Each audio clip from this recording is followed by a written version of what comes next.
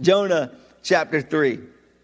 Then the word of the Lord came to Jonah a second time. Go to the great city of Nineveh and proclaim to it the message I give you. I love this because God just starts off again. He's like, okay, let's go back to the start. All right. This is what I had already told you before. Now go to the great city of Nineveh and proclaim to it the message I give you. Jonah obeyed the word of the Lord and went to Nineveh. Wise move this time, Jonah. Okay. Given the history. Now, Nineveh was a very important city. A visit required 3 days. On the first day, Jonah started into the city. He proclaimed, 40 more days and Nineveh will be overturned. The Ninevites believed God. They declared a fast, and all of them, from the greatest to the least, put on sackcloth. That's a symbol of humility, of intentionally humbling themselves before God. It's a sign of mourning over their sin. When the news reached the king of Nineveh, he rose from his throne, took off his royal robes, covered himself with sackcloth, and sat down in the dust. Then he issued a proclamation in Nineveh. By the decree of the king and his nobles, do not let any man or beast, herd or flock, taste anything. Do not let them eat or drink, but let man and beast be covered with sackcloth. Let everyone call urgently on God. Let them give up their evil ways and their violence. And who knows, God may yet relent and with compassion turn from his fierce anger so that we will not perish. Verse 10, when God saw what they did and how they turned from their evil ways, he had compassion and did not bring upon them the destruction he had threatened. Father, help us today as we dig into this passage. Help us as we try to unpack this ancient story and discover what it means for us right now. Push us and challenge us today. Let your word be clear. Let it be effective today through the power of your Holy Spirit. It's in your name we pray. Amen. Remarkable story that we see here, okay? The transformation of Nineveh, this revival, right? This great awakening that breaks out in the city of Nineveh is nothing short of miraculous. They were all-out enemies of Israel. It says they were known for their violence, for their wickedness. And yet these people experience a spiritual revival and all of their hearts turn towards God. This is a miracle for Nineveh on par with the miracle of a man being swallowed by a great fish and then living to preach about it later, okay? It's on par with this.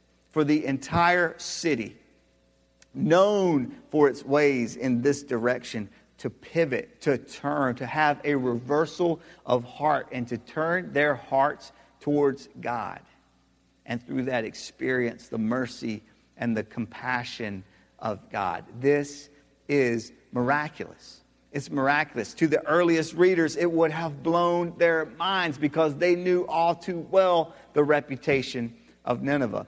Now, it's really interesting in its historical context, too, because if you lay it in its time frame of when this is taking place, the prophet Jonah was contemporaries with another prophet named Amos.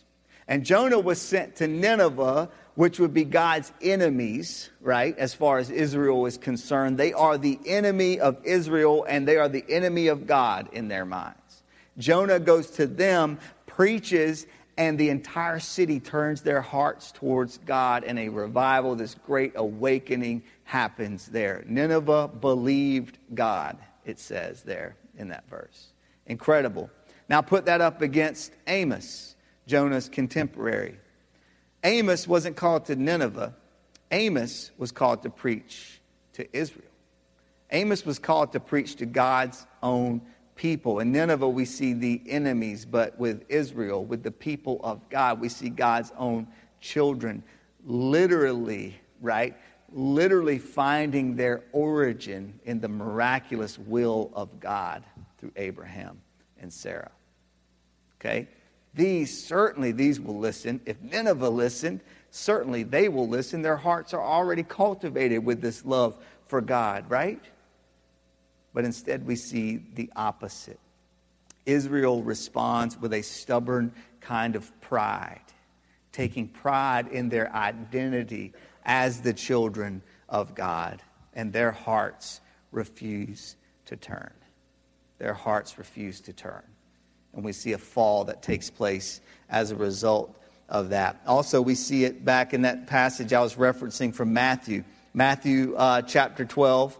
And when Jesus is being pushed about giving a sign to show, are you really from God, or is this power we're seeing from somewhere else, right? Who are you? Who has sent you? Where are you from? And they say, give us a sign to prove it. And he answered, a wicked and adulterous generation asks for a miraculous sign, but none will be given it except the sign of the prophet Jonah. For as Jonah was 3 days and 3 nights in the belly of a huge fish, so the Son of Man, Jesus, will be 3 days and 3 nights in the heart of the earth. The men of Nineveh will stand up at the judgment with this generation and condemn it, for they repented at the preaching of Jonah. But now one greater than Jonah is here. So we see this contrast. God's own people, they didn't listen to his prophet Amos, and now they're not listening to his own son, Jesus Christ. And Jesus is saying, wake up. One greater than Jonah is here. One greater than Jonah is here. So interesting. So interesting. As we take a step back and we look at this story of Nineveh and this great awakening, this revival that breaks out in the city, we take a step back and we look at what is it that's the root of this? What causes this kind of revival that happens? There are 3 things for us to look at today, even as we try to apply it to our own context and to our own setting today. Don't we want to see that kind of turning of hearts, that kind of mass turning of hearts, that united turning of hearts to God? Don't we want to see that in our own town here? Don't we want to see that in the relationships that we have, that we're engaged with every day on campus, in our work, all over this community? Don't we want to see that? If we do, we want 3 things that we pull from this story that have to happen for us to be able to see that. And the first is this: there has to be repenting. Number 1, repent. Repent. And we're like, yeah, exactly. Those people out there, they need to repent. No, that's not where it starts. That's not where it starts. Nineveh's revival begins with Jonah's repentance.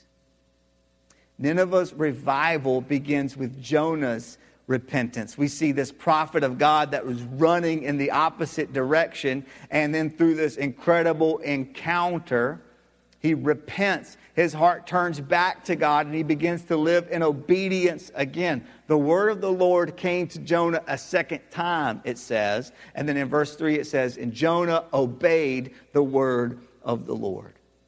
And here Jonah comes into Nineveh, this man fresh off of an encounter with God, probably still smelling like the dumpster at Red Lobster, let's be honest, okay?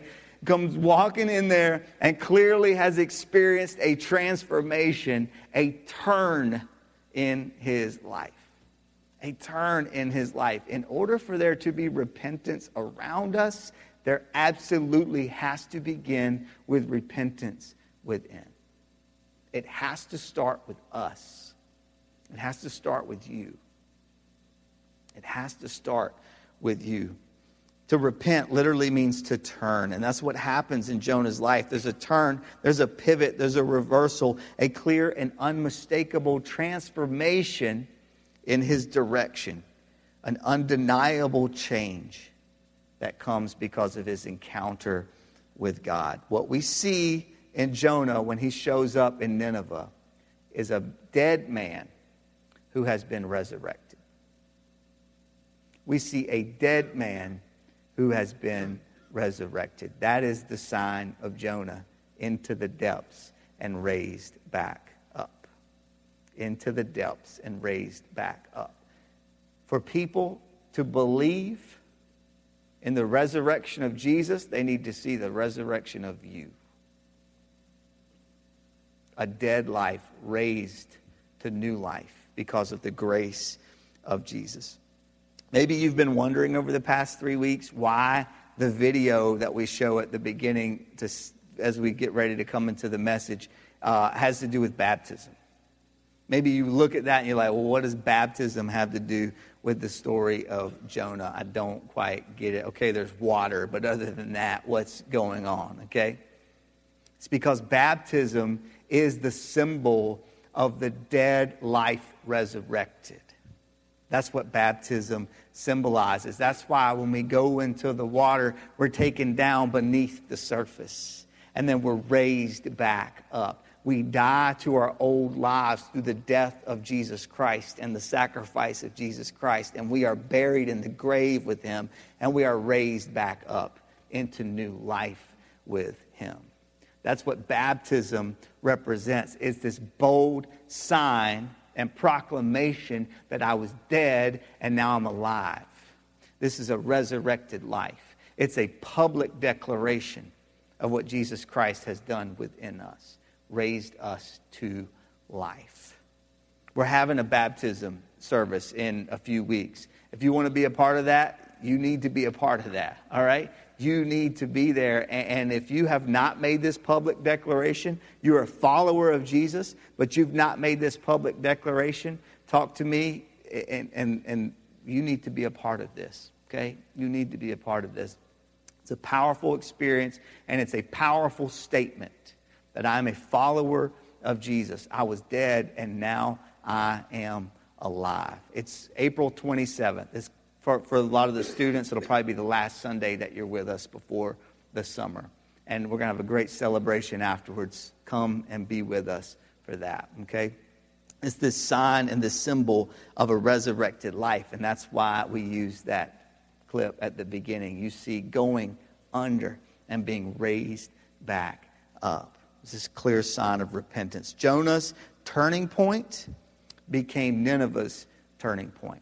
Okay, and Nineveh's revival began with Jonah's repentance. Repentance is quite literally the turning point. This confession becomes the catalyst for renewal and for new life. Revival always begins with a remnant, and Christ is exalted in our humility. We have to repent first. We have to repent first, to let our hearts be turned to God. Sometimes the culture that we live in feels like it's an environment of hostility towards Christianity. So we think, how can a revival, how can an awakening ever happen here? Because there's this environment of hostility towards Christianity, right? But here's the deal. The greatest obstacle to revival and renewal in a place is not an environment of hostility towards Christianity. The greatest obstacle is often a culture of prideful Christianity. A culture of prideful Christianity. That is the danger. That is the real danger. That is the real obstacle to renewal. And so our response is to repent, to ask the Holy Spirit to point out where that is true in our lives and to deal with it in us. To deal with it in us.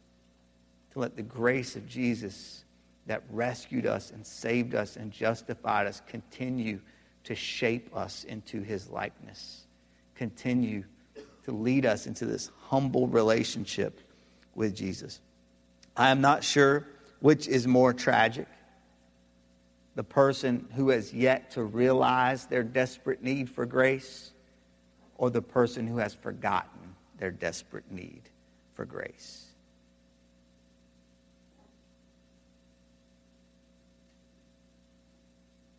That is a danger within Christianity. A danger within Christianity. To fall into pride. What is the original sin? It's pride. It's pride. Adam and Eve choosing themselves over God, to elevate themselves instead of being humble.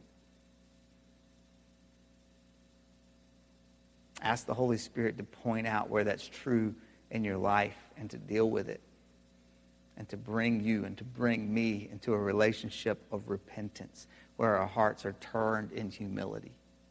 Our hearts are turned in humility. There's a folk singer, songwriter kind of guy from the 70s. His name was Keith Green. Anybody ever heard of Keith Green? A couple of people. All right. Keith Green was like this folk singer / worship leader. Okay. That's a great combination, isn't it? Okay. So imagine like Bob Dylan filled with the Holy Spirit. Okay. He also had a sweet beard and fro combo. Okay. Which is bonus. All right. Awesome. Keith Green. But he said this. He said, so many people are asleep in the night, but the church can't do anything about it because we're asleep in the light. Asleep in the light. For a great awakening to take place, the first thing that needs to happen is those of us who are asleep in the light need to wake up. Wake up. Wake up. We see Nineveh's revival begins with Jonah's repentance. And we have to do the same. Where do you need to repent? Where do you need to repent? Are you asleep in the light? Have you forgotten your desperate need for grace? Have you become prideful in your place with God? Where do you need to repent? Let that sit for a second.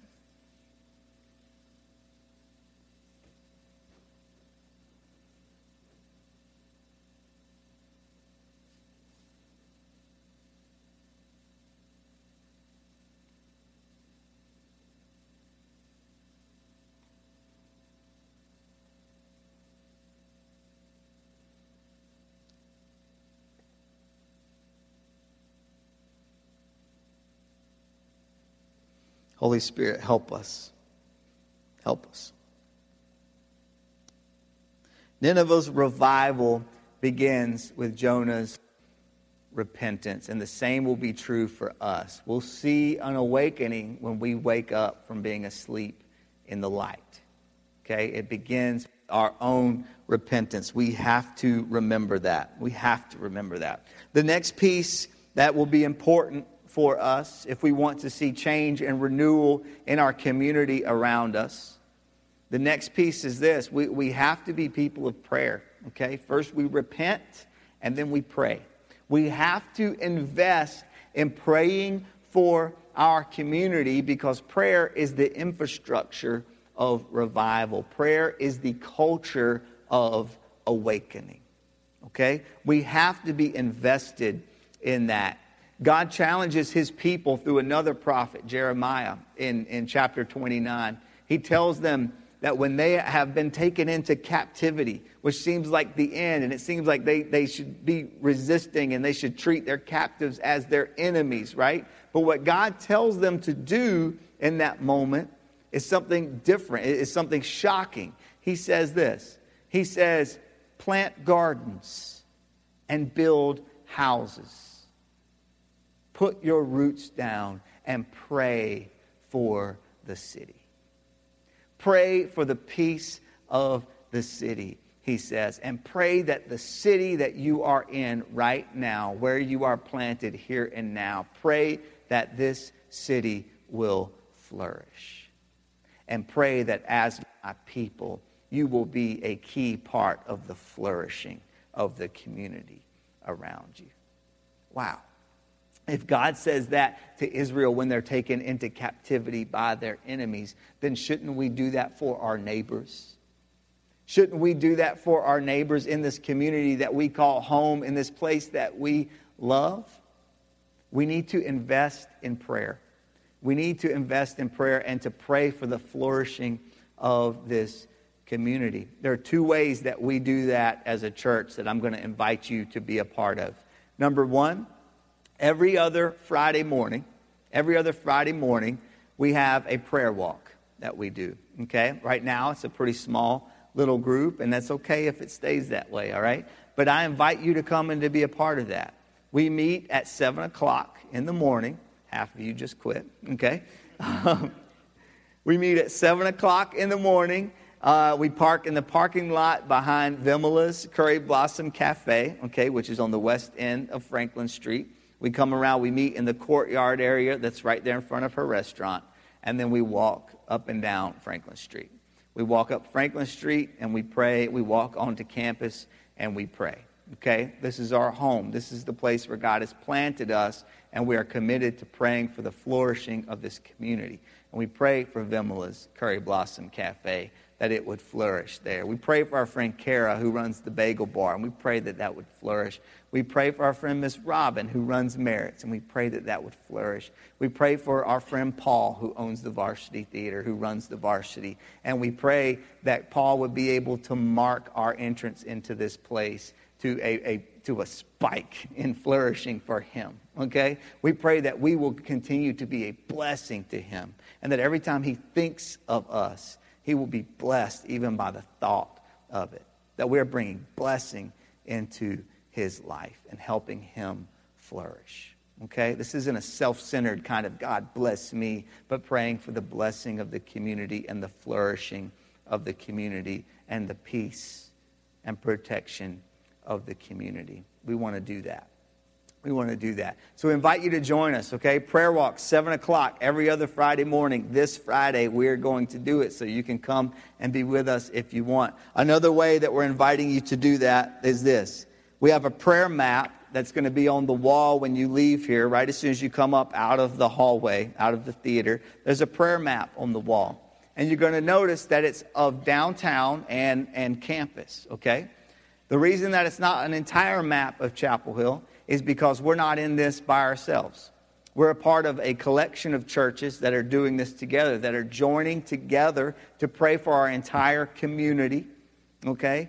And a part of a collection of believers and other churches that are joining in with this. And so we have been given downtown and onto campus, okay? And so when you go out, actually you have a card in your seat probably. If you don't, you can get one when you go out. And it says, get on the map, okay? We want you to take a street or a place that's referenced on the map and to pray for it, and to commit to pray for it. Maybe it's a place where you walk by every day, okay?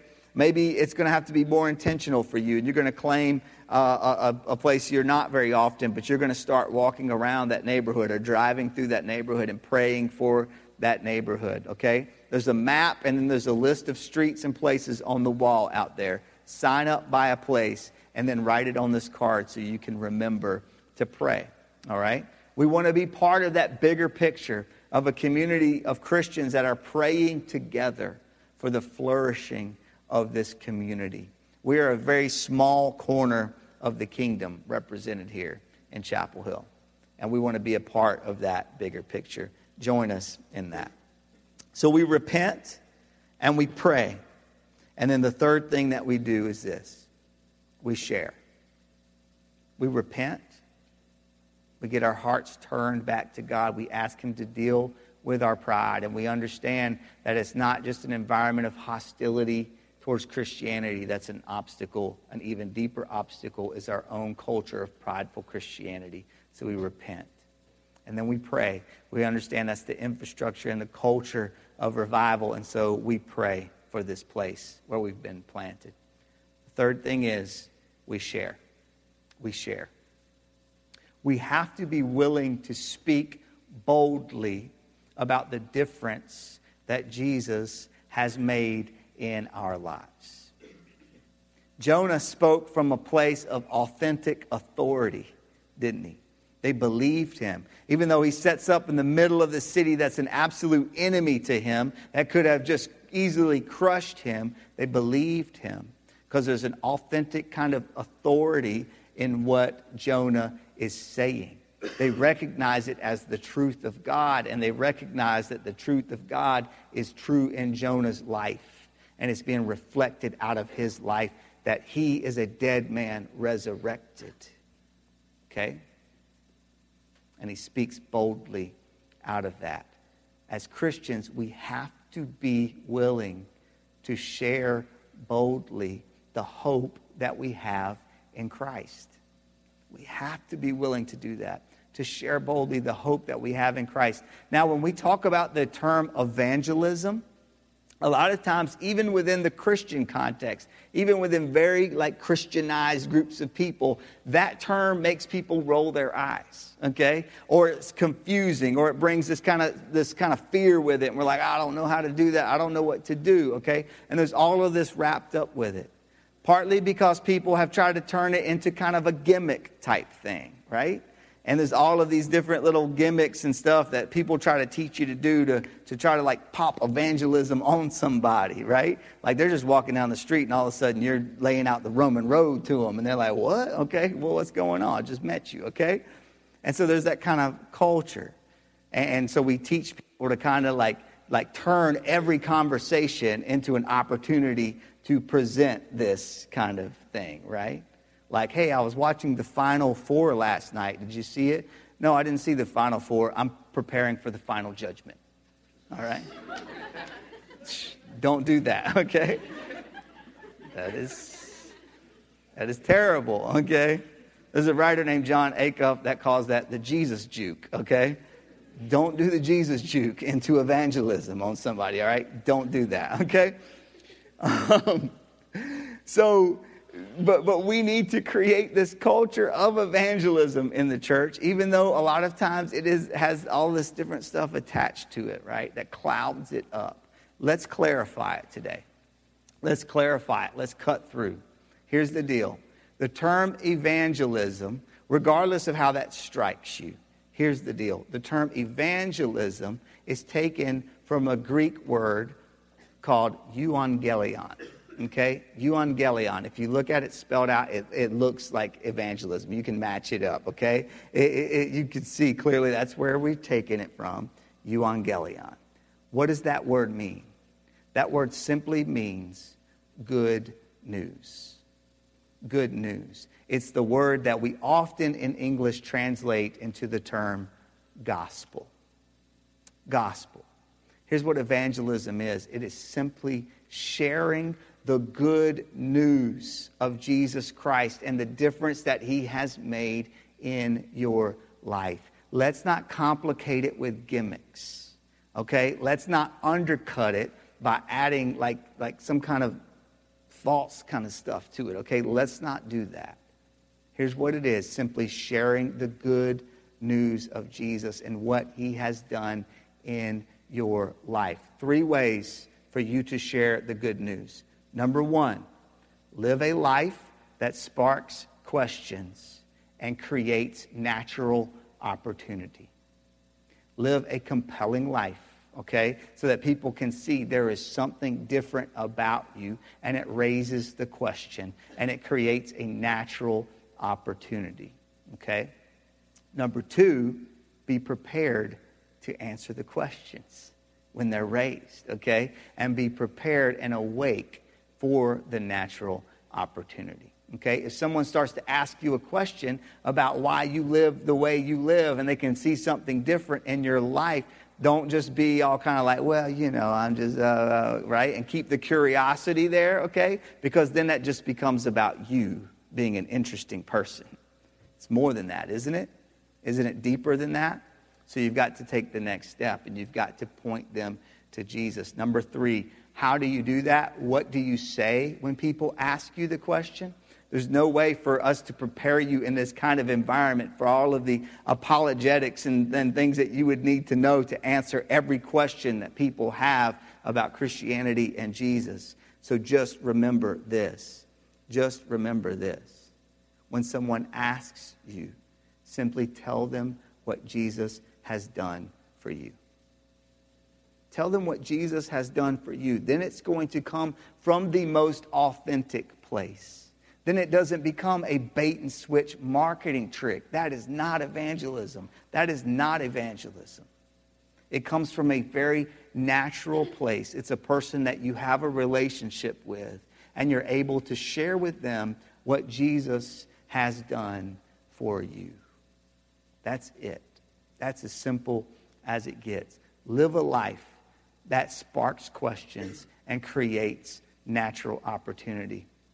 Be prepared to answer the question and awake to the natural opportunity by simply telling them what Jesus has done in your life. That's it.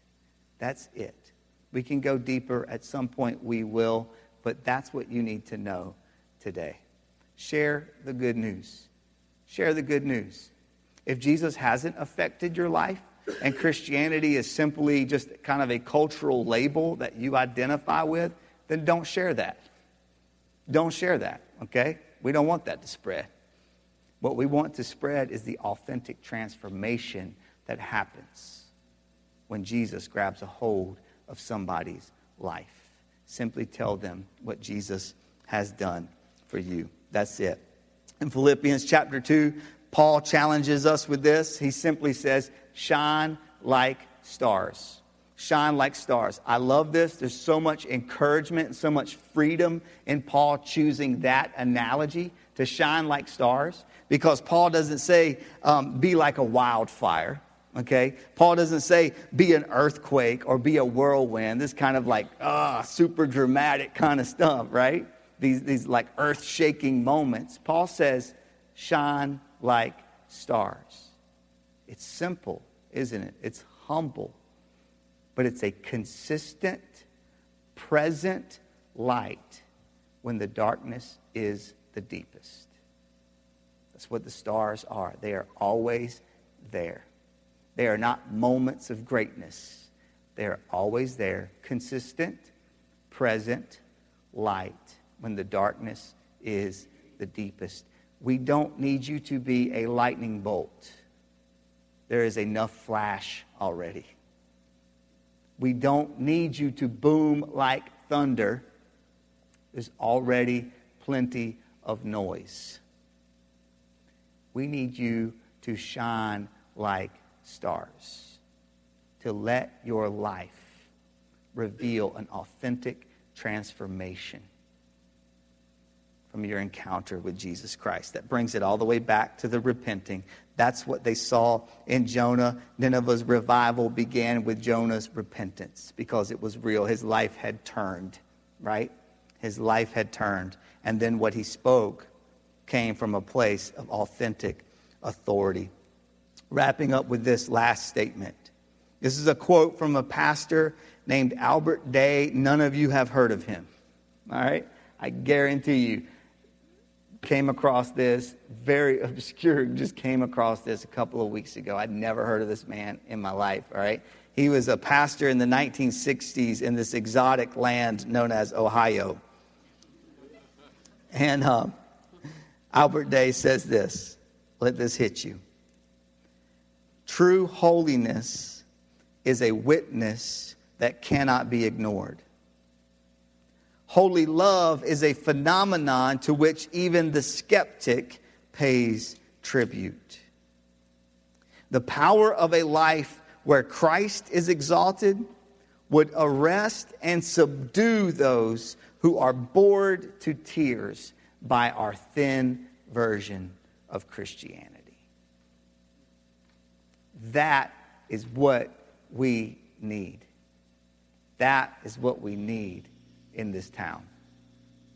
That's what we need on this campus. That's what we need in your workplace. That's what we need in your home and in your family. That's what we need.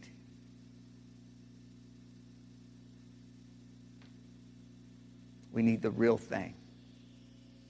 True holiness, a witness that cannot be ignored. Holy love, a phenomenon to which even the skeptic pays tribute. Power of a life where Christ is exalted, that arrests and subdues those who are bored to tears by our thin version of Christianity. Jesus, help us as your people to walk in life as resurrected women and men. Dead women and men brought to life through you.